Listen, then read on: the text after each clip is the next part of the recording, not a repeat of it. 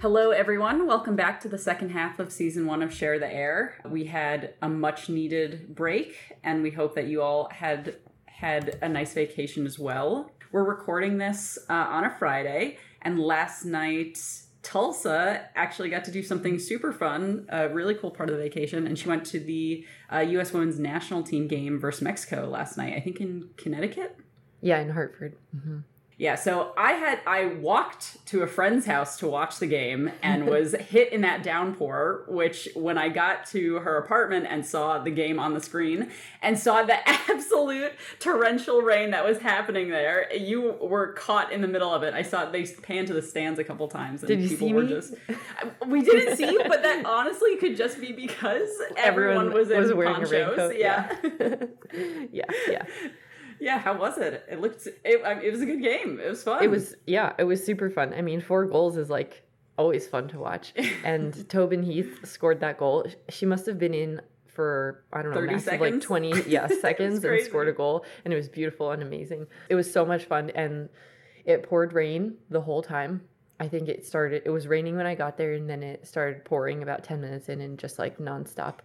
But it was 70 degrees, so it was warm, and we were just all kind of soggy together, and it went by so fast. And there were 21,000 people there, which is like kind of overwhelming, you know, coming back from a year of not being with even close to that many people. But it was great to have so many people, and everyone was like super excited. I don't know, it was just really fun to be back in a crowd with people cheering on amazing women. Yeah.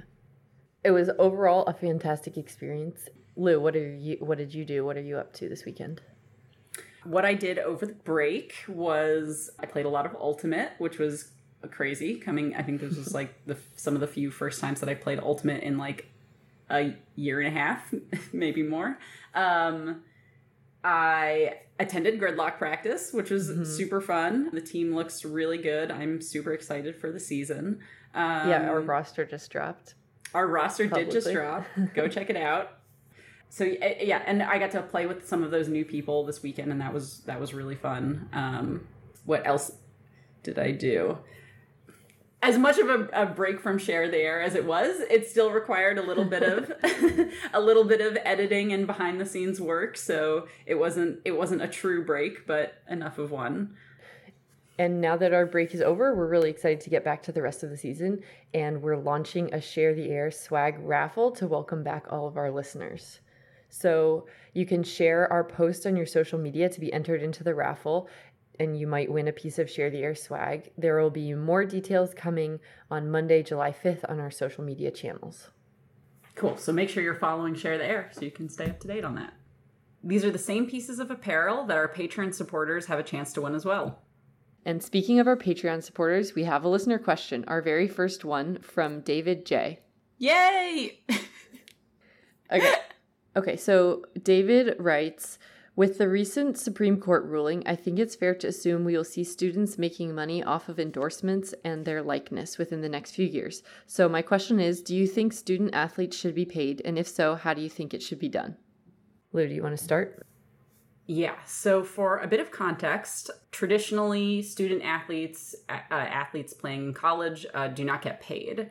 There's like this amateur status that's associated with them. And very recently, there was a Supreme Court ruling that is now allowing college athletes, student athletes, to make money off things like their likeness, their brand, with I think the explosion of social media, and now even with TikTok, a lot of these college athletes are becoming like small celebrities in their own right. But up until very recently, they haven't been able to make any money off of any work that they do. And for a lot of people like on social media, that brand work is a lot of work. There's like whole businesses dedicated to making money for influencers and celebrities and things like that. So student athletes or college athletes who like are very popular and have this like sort of celebrity status have been doing really similar work and haven't been able to make any money off of it because of this like NCAA ruling that college athletes can't be paid for their work. There's other compensations that arguments have been made for in the past, like often student athletes get some sort of a scholarship, if not like a full ride. There's different amenities they get, but often it's not even a full ride. And there's, of course, still other things that folks need to pay for. Yeah. And I think, Lou, can you explain where the money does go if the student athletes aren't getting it? Because it's a big money-making industry.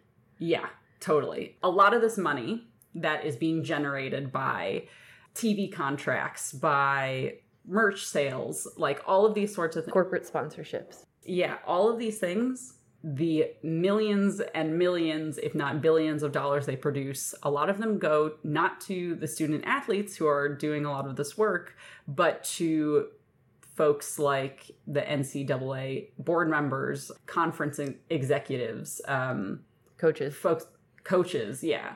And more often than not, these folks are also white people. So, and I looked up a couple of numbers. I think in 2019, the head of the NCAA pulled in something like, it was like $3 million or something in that sort of ballpark range. And I read that coaches are the highest paid public employees in 39 states. So it's a huge business. There's so much money in it, and a lot of it goes to the big, what do you call it? The fat cats at the top. I don't know what the word is for that. A lot of this money doesn't go to the actual student athletes whose faces are being used, whose names are being used to generate this money. Yeah, it wouldn't exist without the athletes. Yeah.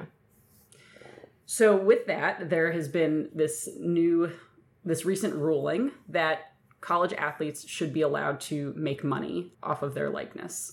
I believe that there's two parts.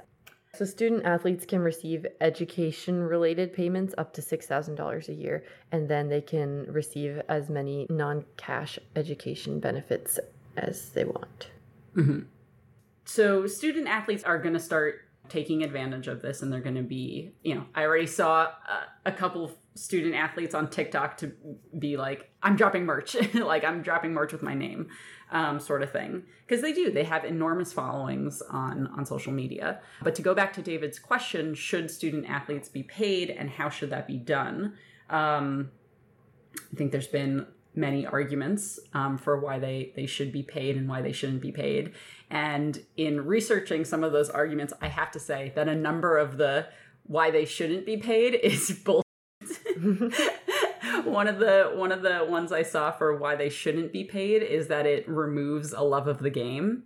And can you imagine saying that to any pro athlete now? Like, if I pay you for this, if I pay you for the hours that you spend in the gym, hours you spend taking care of your mind and body, the hours of press conferences and whatever else, if I pay you for that work, you're not going to enjoy playing the game anymore. I mean, like, they wouldn't be at this level if they didn't enjoy playing the game. Exactly.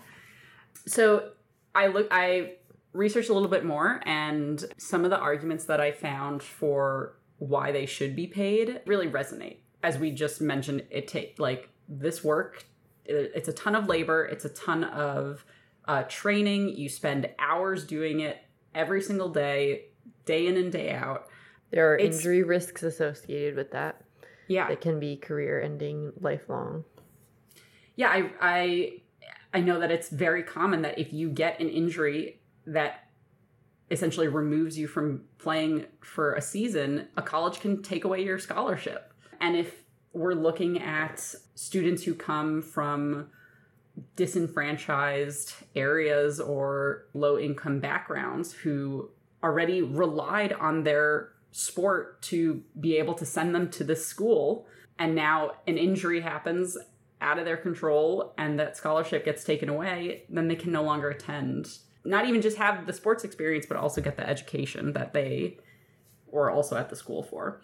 So paying them, I think paying a student would help alleviate some of those things.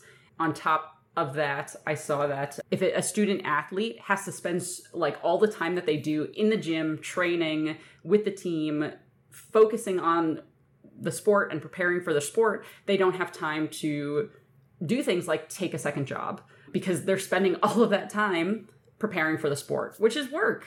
So paying them for that time and that effort would do the same. Tulsa, what were some arguments that you had seen or things that you had learned? I know that very few college athletes actually go on to make money professionally. I didn't quite know the numbers. So college football players, only 1.6% go on to make money, and 1.2% of college basketball players go on to get drafted in professional leagues. So it's like a very small number of college players that go on to actually make any money in the future from playing their sport. So basically they're giving away their time and their effort in college to these schools that profit off of them. I think another big piece of this is that the majority of student athletes in especially basketball and football, in which the biggest ad money and sponsorships comes in, the majority of those athletes are Black and brown people. And it adds to this where it's like, okay, if schools are taking the labor of these individuals and profiting off of it and not paying them, like completely exploiting them, and the majority of these athletes are Black and brown, then it's just like super exploitative. Mm-hmm. So in thinking about all these reasons of why we should pay athletes, what do you think about how that would happen? How we go about doing that? Well, I think number one, we kind of just mentioned the enormous amounts of money that board members and executives pull in. I think that with the amounts of money that they pull in, starting there is a good is a good start in terms of how to actually come up with this money. These are like billions of dollars that go in and out of these businesses, all on the backs of student athletes who don't get any compensation. The perks that schools provide in terms of, like, yes, a scholarship, but like free books and, you know, gym perks, like that's at the end of the day, that's all bullshit. That doesn't last. It doesn't actually give any sort of long-term value to student athletes, and especially student athletes who are Black and brown folks. To have very rich white people making millions of dollars off of their labor is just flat out wrong. So I think starting with those sorts of executives and the money that they pull in order to keep student athletes super limited in what they do is one place to find money. Yeah. Is there anything else we want to say before we wrap up? In summary, pay the athletes. Take it from those white dudes at the top. Yeah. No, I think that says it all. I think that in Share the Air's spirit of learning, if any listeners want to add more to this conversation, please drop us a note, like at our email, at our social, on Patreon, and we'll take a look and include it in a future episode. We're all about continuing conversations here at Share the Air. Yeah, and thank you to David for this question. We really enjoyed talking about it and learning more about it. If you'd like to submit a question for us to answer, you can become a patron at patreon.com/sharetheair. Cool. And now we'll get into our conversation with Ray Tang.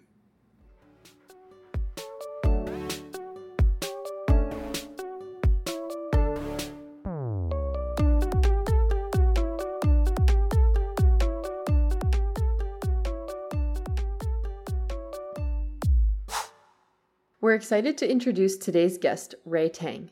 Ray began playing Ultimate at Watchung Hills High School in New Jersey. During her first year of college at Northwestern, Ray played with NUT, Northwestern Men's Ultimate Team. Ray most recently captained and played for CLAW, Northwestern Women's Ultimate Team. Ray is a writer, filmmaker, and director studying film, TV, radio, economics, and computer science at Northwestern. Ray graduated this spring and dreams of writing for TV one day. Ray, welcome to Share the Air. Yay, thanks for having me. So I think it would be great to start with you talking about how you got into Ultimate and, how you got into Ultimate. Sure. I got into Ultimate because I didn't make the fall play. And that was the devastating end to my acting career, but we had a Frisbee program at the high school, and I realized that all my friends were going there, and so I wanted to join them as well. But it was crazy because I went to Watchung Hills where we had a huge Frisbee program already in place, and I realized that I really, I was hesitant to go at first, I think, because all my friends are going and I was like, I want to be against the crowd. But at a certain point, I'm like, this acting thing isn't panning out. I have nothing to do for fall. So I went to my first practice and I really haven't looked back since. So then going into college, did you know you wanted to keep playing Ultimate? And then what was that transition like? Oh God, I did not want to play Ultimate in college. I was so burnt out. It's weird to think about now, but senior year of high school, I was like, wow, I made high school nationals with my team. I guess this is the peak of Ultimate. I don't know what I was thinking. I was like, yeah, like I'm like washed up now. I should just retire. It made no sense. But I think there was a little bit of thinking that like, oh my God, will I find community at Northwestern? And again, I think the answer throughout my like frisbee playing experience has been that the people brought me back. The Northwestern community was just so kind. The women's and men's programs were so integrated in a way that I've never seen before, and it was bliss. It was just so much fun. Did you connect with Ultimate people first and then they dragged you to a practice or something, or did you just decide to go to a practice? How did that happen?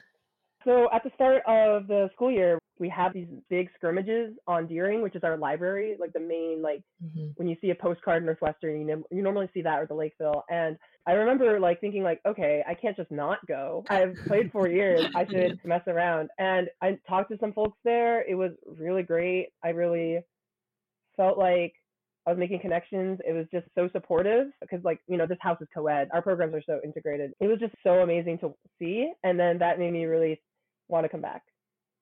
So you went from being a quote unquote washed up national high school champion to now still playing at the end of your senior year and captaining your team. Yeah, I wouldn't say high school champion. I definitely was carried a bit to go to high school nationals. But yeah, it's just been a long journey. Just so much has happened. I mean, I switched programs. I learned a lot about what kind of player I wanted to be and sort of thinking about in what ways I want to grow as a player and how to make sure that people aren't excluded. I don't know. There was for sure a lot of learning and growing that had to happen in my 4 years here. Are there any specific things that you can share? Like as a player, what were some of those things that you feel like you've improved on or developed over the 4 years? So a good example of this would be like A team, B team, that kind of structure that college teams have. When I came in, at least I would think, oh yeah, you want to like separate off the higher level players because then they have higher level competition. You want to give the younger players more opportunities to grow. And so that's why there's a B team. What I guess I didn't really realize at the beginning was that creates a level of exclusion that it could sometimes hinder the progress of younger players rather than help. Because there's just a lot of passing of knowledge that happens if you integrate those practices. And even then, like A team, B team, like higher level is so relative and subjective. What does that even mean? And so we weren't able to implement this year because of COVID, but because the fact that we don't have a B team because COVID, like why would we separate? But we were hoping to implement a little more A team, B team, like mixed practicing even throughout the regular season. That was just something I think about a lot is how do you grow and do you need exclusion to necessarily like grow in that regard? Do you have to be the little fish in a big pond? Could you sometimes be that big fish in a little pond and then also help people grow along the way? That was a very weird, convoluted metaphor, but hopefully that makes sense. No, it totally makes sense and is like definitely something that I know that I felt in college and I think still 100% happens at the club level. And it's like not A and B team, obviously, but you have those tiers of skill and competition that people seek out. And so, yeah, I think that discussion definitely still happens even at the club level. It's a really difficult one. Yeah. I think it's interesting to think about what is your goal in having A and B teams, because in general, the goal is to get more people to be able to play. But what is your goal then in how you divide who's on which team? I think that's a really important point of like, how do you then use the knowledge and skills on both teams and cross share those? Yeah, it's complicated. I did a research project last summer about the history of our program, like the Northwestern women's program specifically.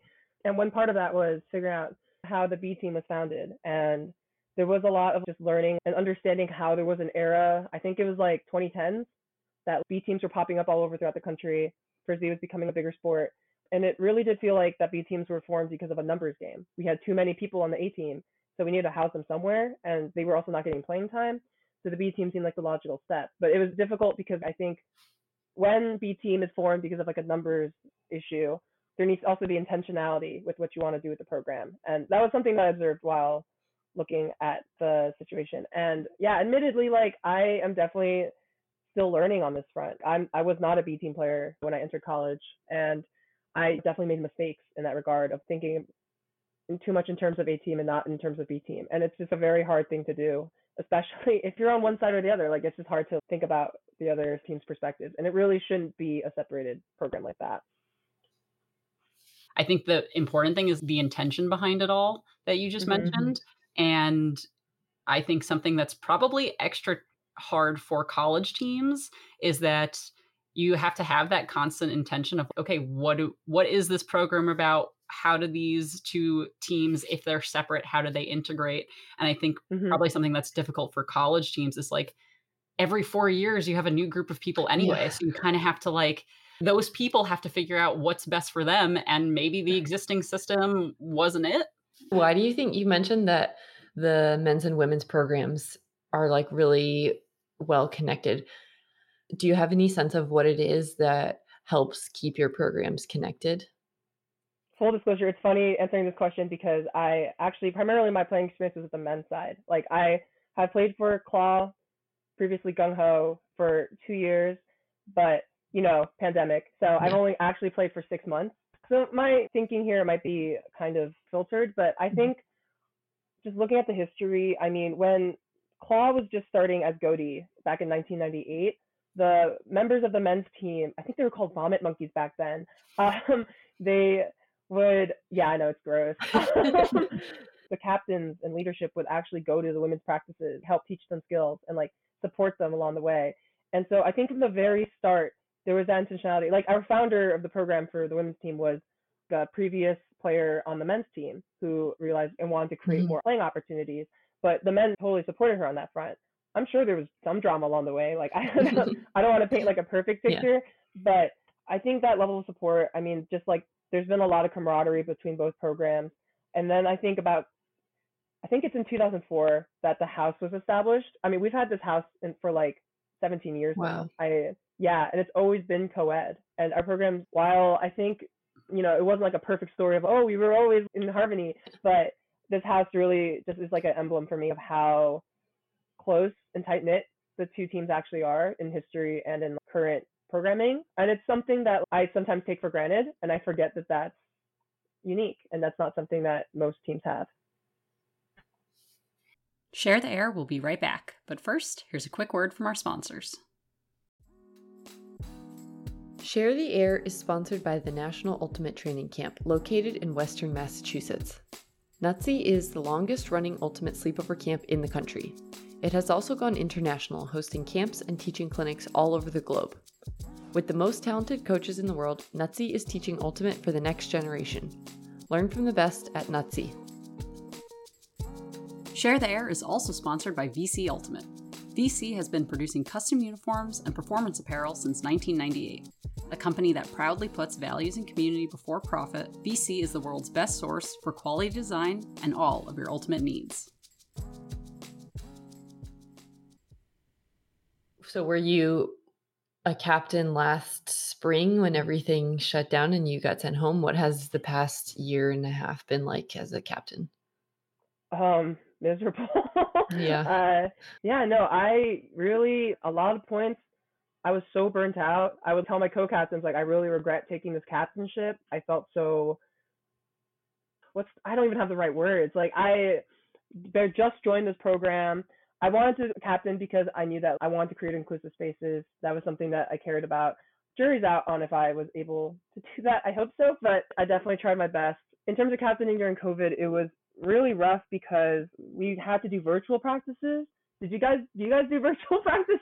Because it kind of sucks. Yeah. So I helped coach Northeastern Women's, the Valkyries, this past. Oh, no way. Yeah. So I signed up to help coach January of 2020, and I got 2 months in person and then nothing. And then we did virtual practices starting, I think, in November or something. And we did them all the way until just a couple weeks ago. and they're really hard. And we had 3 Right. coaches who were helping plan and run them. And, the captains were still doing a ton of stuff. So, and like, even as a coach, it was hard to feel like I'm like keeping people engaged and doing Frisbee relevant stuff, but Yeah. making it fun. It was hard. And I was just coaching.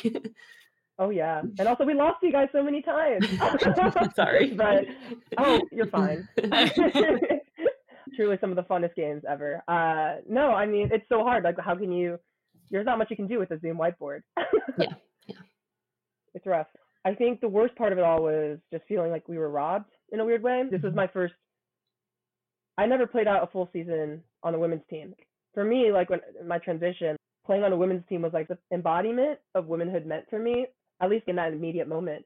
And so, yeah, I felt like that was robbed from me. I remember when we found out everything was getting canceled, I was having dreams about it because it was just so on my mind. I was weirdly grieving.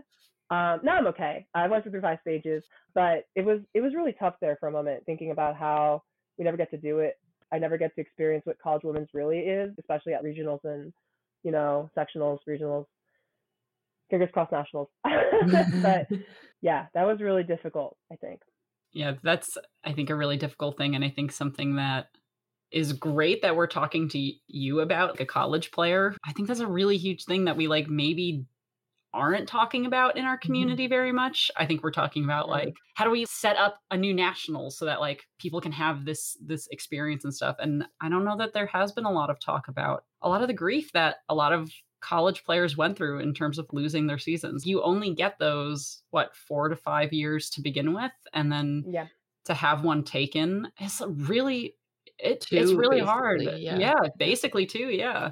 And so it's great to hear your perspective on it. And it's great that they're working to have other playing opportunities this fall, and also it's not feasible for everyone to be able to just drop everything and play a series in the fall after they graduate. Yeah. I don't even know if I'm able to make that series. I don't think a lot of my teammates can. So it's I mean it's a great attempt at a solution. It's just like I just don't know if it will go through for our team. I really hope so. I'm gonna stay optimistic. That's my goal. So yeah. Then there's the other whole piece of it, which I've heard some people talking about, is like, how do programs move forward? Because I don't know about you, but I think at Northeastern we had one, maybe a couple more freshmen join this year, but it was hard to recruit new players and hard to bring them into a virtual season. So it's also kind of sad, scary to think about how much work captains and programs are going to have to do to kind of try and like regrow for future years. Oh yeah, that's been top of mind for sure. I mean, once my year leaves, really the only players who've had even a general experience, a working knowledge of how the season works, is the year below me, and that's a lot of pressure to put on them. And yeah, there's a loss of knowledge that's happening. I mean, the reassuring thing is everyone's going through it, so levels. So competition at regionals is going to be scaled, but I think actually that's so interesting that you brought up recruitment. I'm really sorry to hear that it was difficult, because I think we've gotten like very lucky with the freshmen that did show up, because we've had in-person practices recently, and we were able to return to play with under Northwestern guidelines, and that was kind of huge. That kind of reaffirmed my belief that Frisbee is nice. I like Frisbee, but also these newcomers are so talented. Like, why has everyone played in high school or captained a high school team in college? It's kind of bogus. But I think for me, I felt so reassured in a weird way. Like, I'm like, oh, they're going to be fine. These are such talented, they're kind people. I think it's going to suck for a bit recovering, but I think they're good. I think the players are going to come out just fine. I mean, just the level of talent that's coming in is just unreal. Yeah, that's a good reminder. That's good. That gives me some hope. Yeah. Yeah. They'll rebuild. Yeah. What about your other schoolwork and being a college student in the pandemic? Yeah, it was a lot. I mean, it just impeded everything. Everything was so much heavier. I'm a film student, so I had to film my senior thesis this past year, and we had serious COVID restrictions on set. And I mean, we were filming a party scene with 9 people, and that was like, oh my gosh. It was so painful. It was a 13-hour set. I cannot believe that happened. I felt so bad for everyone involved. I was like, I will never write a party scene again. But on top of like the tiredness, though, there is a level of so ready to get back to normal that a couple of film members were just so ready to like jump on it, and it's just so lovely. And also, it helped that the people were just some of the best humans on earth. It was an all-women crew looking back, which is kind of crazy, and that was not intentional. It just sort of happened that way. There were a lot of queer people on set. There were a lot of Asian American women on set. It was just a really great place, and it was just so fun to hang with these people. I really formed some memories that I don't think I'm going to forget. Yeah, sounds like Community was another big piece of the space too for you. Yeah. Yeah, always. Can you tell us a little bit about what your film is about? Yeah, it's called Emergence. So it is about a trans athlete, actually, who is kind of trying to figure out her own identity, and she encounters another human who is bi and who's just coming out and like figuring out her own sexuality. And they're sort of together able to understand each other and themselves more and sort of grow as people. And that's a very vague log line, but it sort of is what it is. It's more like a character study of how do these two people, how do queer people build community? How do we like bond? What is it like just to live in a queer body? And that was something that really fascinated me, especially just because, the story is not about the traditional narrative of a trans person finding out, oh, I'm trans. It's very much about living with that. It's about locker rooms. It's about like spaces and how to interact in those, and the differences and like the other characters as queer women. And there's a whole dialogue sequence about princesses and how that means different things for different people. Like for trans women, that's very empowering. Like, oh my God, I get to explore my femininity. Whereas for cis women, that's oppressive, patriarchal, heteronormative, etc. So it's just funny how some things mean completely different interpretations.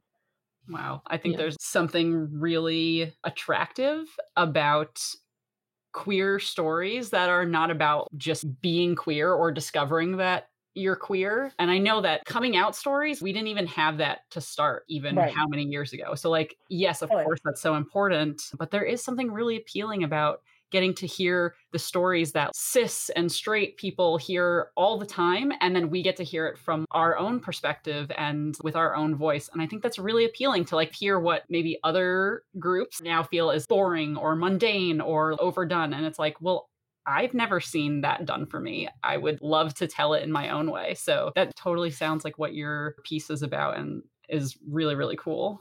Yeah. I mean, it's just like enough with the queer trauma. Let's like, yeah. It's just let us live. Sweet. So what are your goals for your film work afterwards? I know you have this piece premiering. Is it completely part of your major and requirements, or does like something else come of it? Sure, yeah. With this film, it's going to get submitted to festivals. And yeah, in terms of career, honestly, like I'm trying to stay in Chicago. I want to be making art for sure, but I also want to live life for a bit. Like I don't know what womanhood is outside of college / outside of pandemic life. I want to be able to breathe for a second before, going to LA, becoming a cog in a machine, and et cetera, et cetera. But yeah, for now, I just want to live for a little bit.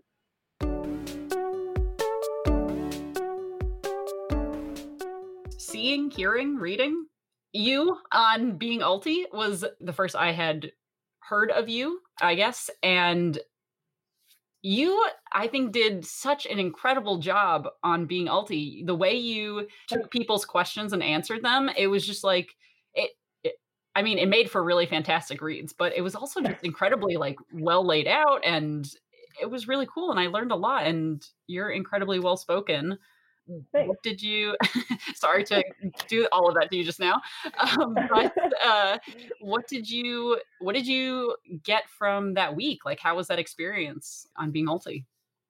Very draining and filled with anxiety, actually. I was so nervous that I was going to say the wrong thing, because I think, if it's in conversation like here, you can correct me and then I will learn and it'll be better. But on a public platform, I was realizing you could cause harm by saying something wrong. And that was like, I mean, I think I started off the week by saying something like, I am not perfect, so please keep me accountable, which I think always holds true. But in that case in particular, I just knew that like, I was just so worried about hurting people along the way. I remember I was like anxiously calling my sister, and she's like, you should just speak from your own experiences. And that was something that I really tried to do throughout the week, was making sure that I was only really at speaking for myself. I want to advocate for my community, but I can't speak for other people. It's just not my place.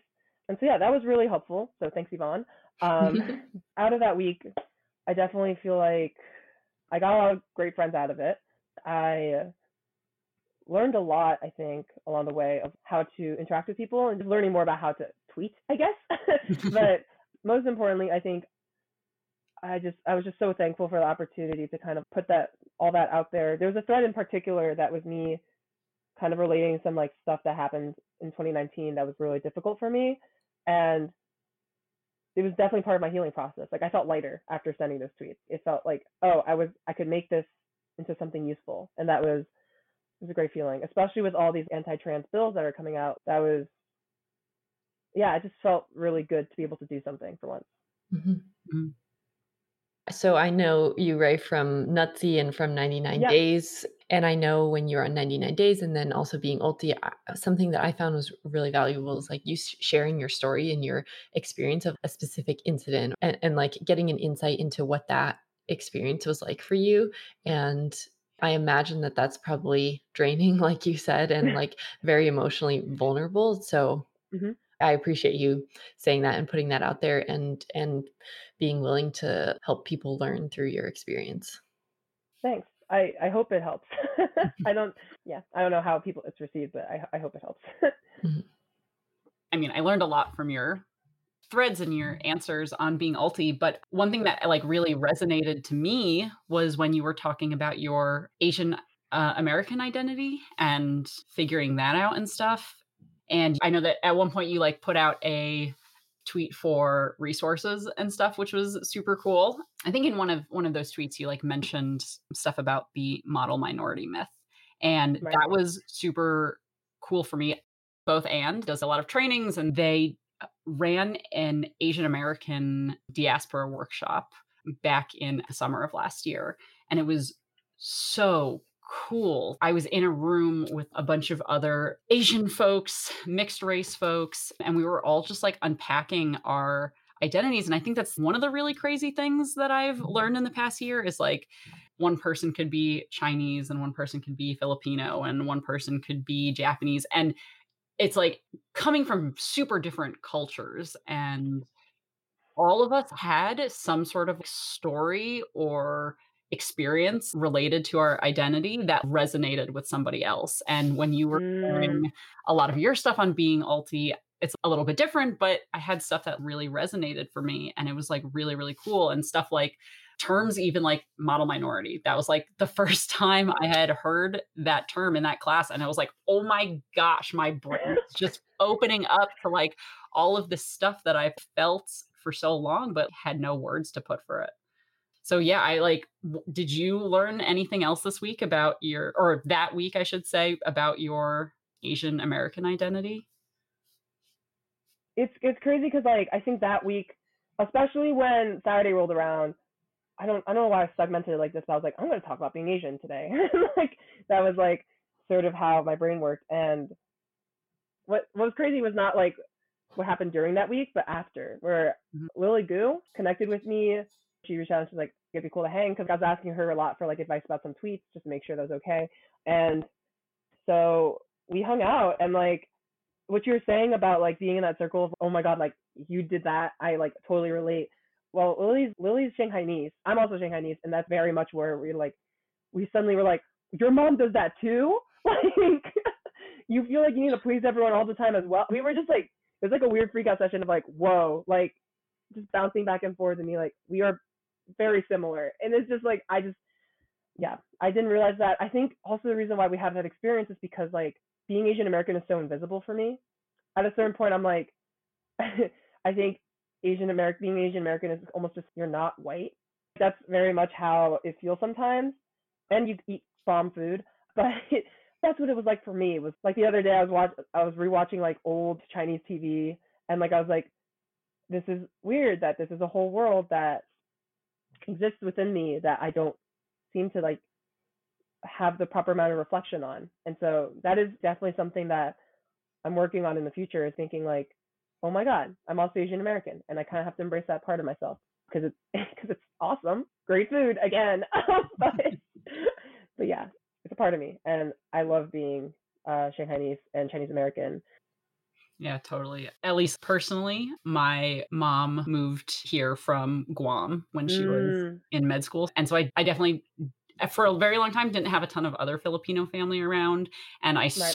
certainly didn't have any Filipino friends.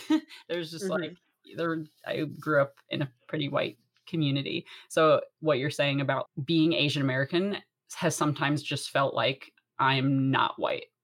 Right. That super resonates with me. And so when I like joined Bent for the first time and there was multiple Asian American women and another Filipino person was like Yeah. so exciting, and Yeah. now is one of my closest friends, and we like even have like our own little Filipino family and calling each of us cousin or something like that. It's just so fascinating. It's so fascinating, like this bond. And this is like what Frisbee, like I wouldn't have met these people if I didn't Mhm. play Frisbee. It's Mhm. not like I have any of these connections at work or in anything else. So yeah, Frisbee has done some super cool stuff in terms of helping me figure out my sexual identity and my racial identity. It's really wild. It's cool. 100%. Yeah, it's really cool. It's Frisbee. It's like the first time I've ever, one of the big draws of it was it's the first time I've seen that many Asian American people in a sport, and I was like, that's just something I never seen before, and that was really exciting. Yeah.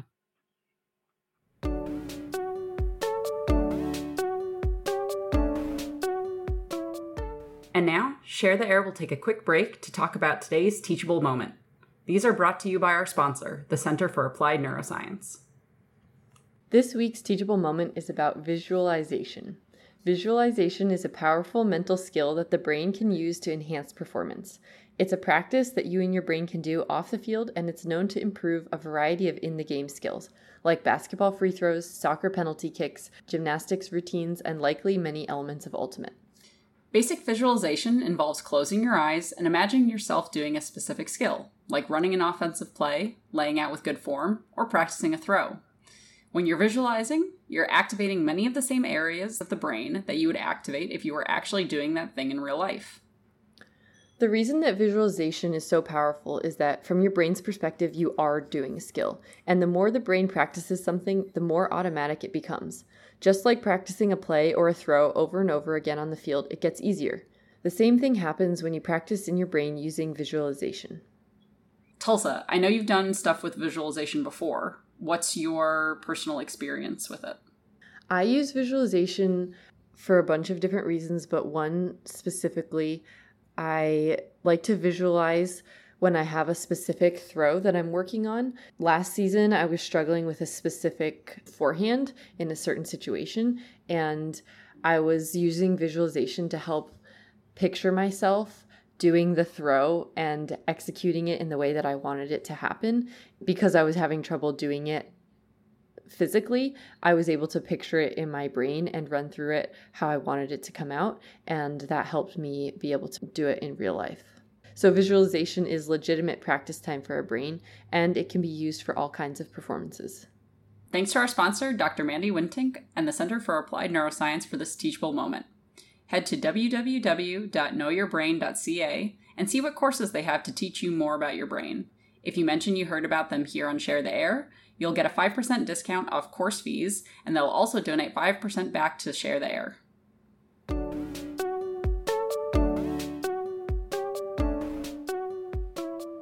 What do you maybe hope is next for the Ultimate community at large? And it could just be like your college community. It could be your club community. Yeah, I think in the barriers of, financial accessibility, racial justice, LGBTQ plus acceptance, I think the biggest thing is just to make sure that the conversation continues.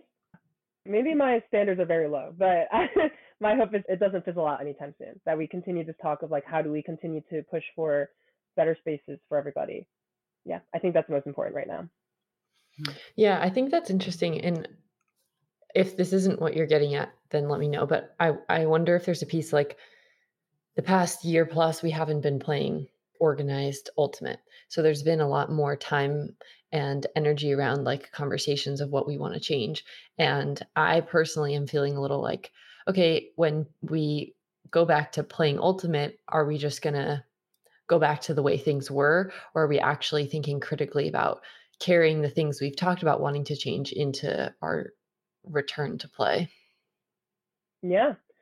Yeah, that's definitely part of it. I mean, that piece is always there. It's just like, now that we can put these things into practice, are we going to answer that call? And I think also another part of what I've also been thinking about recently is how to practice activism sustainably. Mm-hmm. And that's something that I struggle with for sure. Like getting immediately burnt out. It's reasons why like I sometimes like leave social media or just like don't think about stuff for a while. It's too much if you want to take on the world at once. You have to take it on in pieces. And yeah, and just like being ulti, while it was like such a great experience, it was honestly one of the most draining weeks of my life. It was a full-time job. I was also had classes on top of it, so that was awful. But it was very much thinking like I could only do that because it was a week. I couldn't have done that for like a lifetime. Mm-hmm. Like that was just not possible. Yeah. I've been thinking about that too. So I just finished reading the book Emergent Strategy, and there's a chunk in there where she talks about pleasure activism and wanting activism to be joyful. And if we're doing activism in a way where it's not joyful, it's not energizing, then it's going to be hard and it's going to be a slog and it's going to be something that's hard to do sustainably. So that's something I've been thinking about. I don't have answers yet, but I've been trying to think about how to do activism sustainably and in a joyful way. Yeah. Yeah, because you can't put your best work in otherwise. Mm-hmm. Yeah. Yeah. Yeah. It's tough. I'm struggling. I don't know. Do you guys have any advice? I also read Emergent Strategy by Adrienne Marie Brown. She's the author. And I mean, if you're looking for answers, I think that book is really great. It sets forth like a lot of frameworks that things like I hadn't thought about. And I'm not saying that this book is also all of the answers. It's one person's thoughts. But something that she does talk a lot about in her book is about community and how important community is for bouncing ideas back and forth, for finding people who can hold you accountable, for finding people who can pick you up when you're tired, for finding people who can like step forward while you step back if you need. And right. I think that's one of the solutions I've reflected on is community is so important. Community is the thing that makes us energized and like excited to work for the people in our community and make the lives of the people in our community better. That's my first attempt at solutions is what's your community for you and what can you do for your community? What can your community help you out with?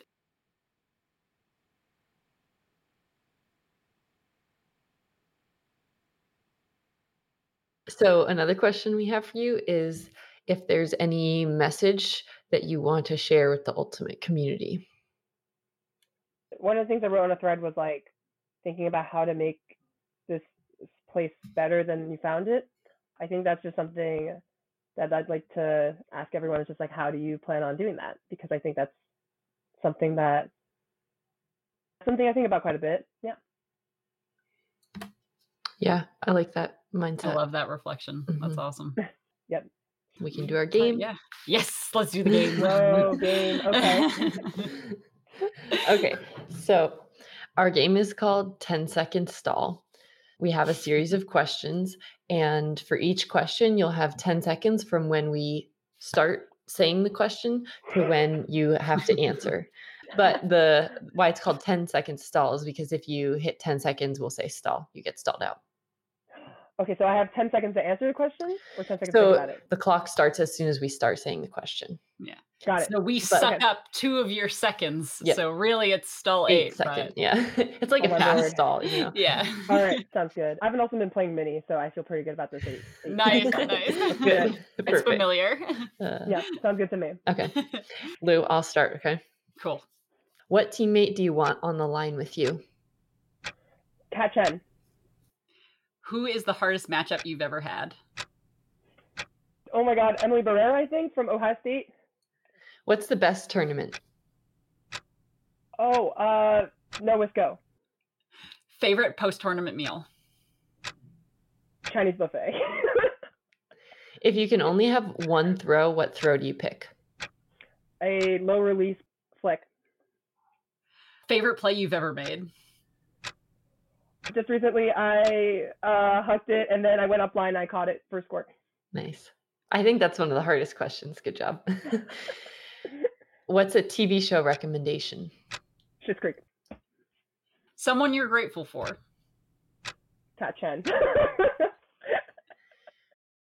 Your most used emoji? The one that's like a cute face with like teary eyes. I don't know what it's called. We've gotten that answer like 2 times now. People love that emoji. It's my energy. What's the best compliment you've ever received? Some guy walked up to me on the lake field the other day and just said, "Oh, you're beautiful, by the way," and then biked away. Yeah, you did it. Yay! No stalls. No stall outs. Oh my god. I mean, okay, I did answer Kat Chen for 2 of them, so was that too? No. Kat Chen's my best friend. There's She no doesn't rule. have to. Gotcha. Oh god, that was stressful. You nailed it. Yeah. Thanks. I appreciate that. Well, Ray, thank you so much for being on the show with us. It was really awesome to learn more about you. Thanks for sharing. No, thank you both for having me. This is such an honor to be the presence of such great players. And also, this is so much fun. Thank you so much. Totally. Thanks so much to Ray for coming on Share the Air. We wanted to give you a quick update on what Ray has been up to since we recorded this interview. She is playing for EMU, Evanston Mixed Ultimate this summer, and professionally is now working at Camera Ambassador while interning at the Annoyance Theater on the side. Good luck to Ray. As a reminder for what we talked about at the top of the episode, we're doing a raffle for some amazing VC Ultimate Share the Air gear. Check out our social media accounts on Monday, July 5th, to participate in the challenge, and you'll have a chance to win some fresh swag.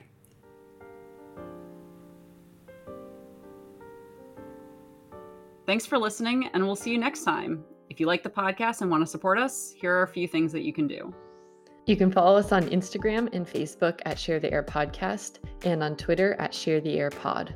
You can also rate and review us, and most importantly, subscribe to our podcast wherever you listen. Lastly, if you want to get in touch with us, you can email us at team@sharetheairpodcast.com. We'd love to hear from you. Share the Air is hosted by Tulsa Douglas and Louisa Nevis. It's produced and edited by Tulsa Douglas, Louisa Nevis, and Tim Bobrowski. Share the Air's music is by Gray Devlin and Christopher Hernandez. Thanks again to our sponsors, Nutsy and VC Ultimate. Speaking of our Patreon supporters, we have a listener question, our very first one. Do you say yay? I couldn't remember if you said yay then or after David J, but I'm sorry, you can re-record that again, or I can just say yay and we can splice it in. Or we can use my have laughing. No, we can spice yours in. Woo. Okay.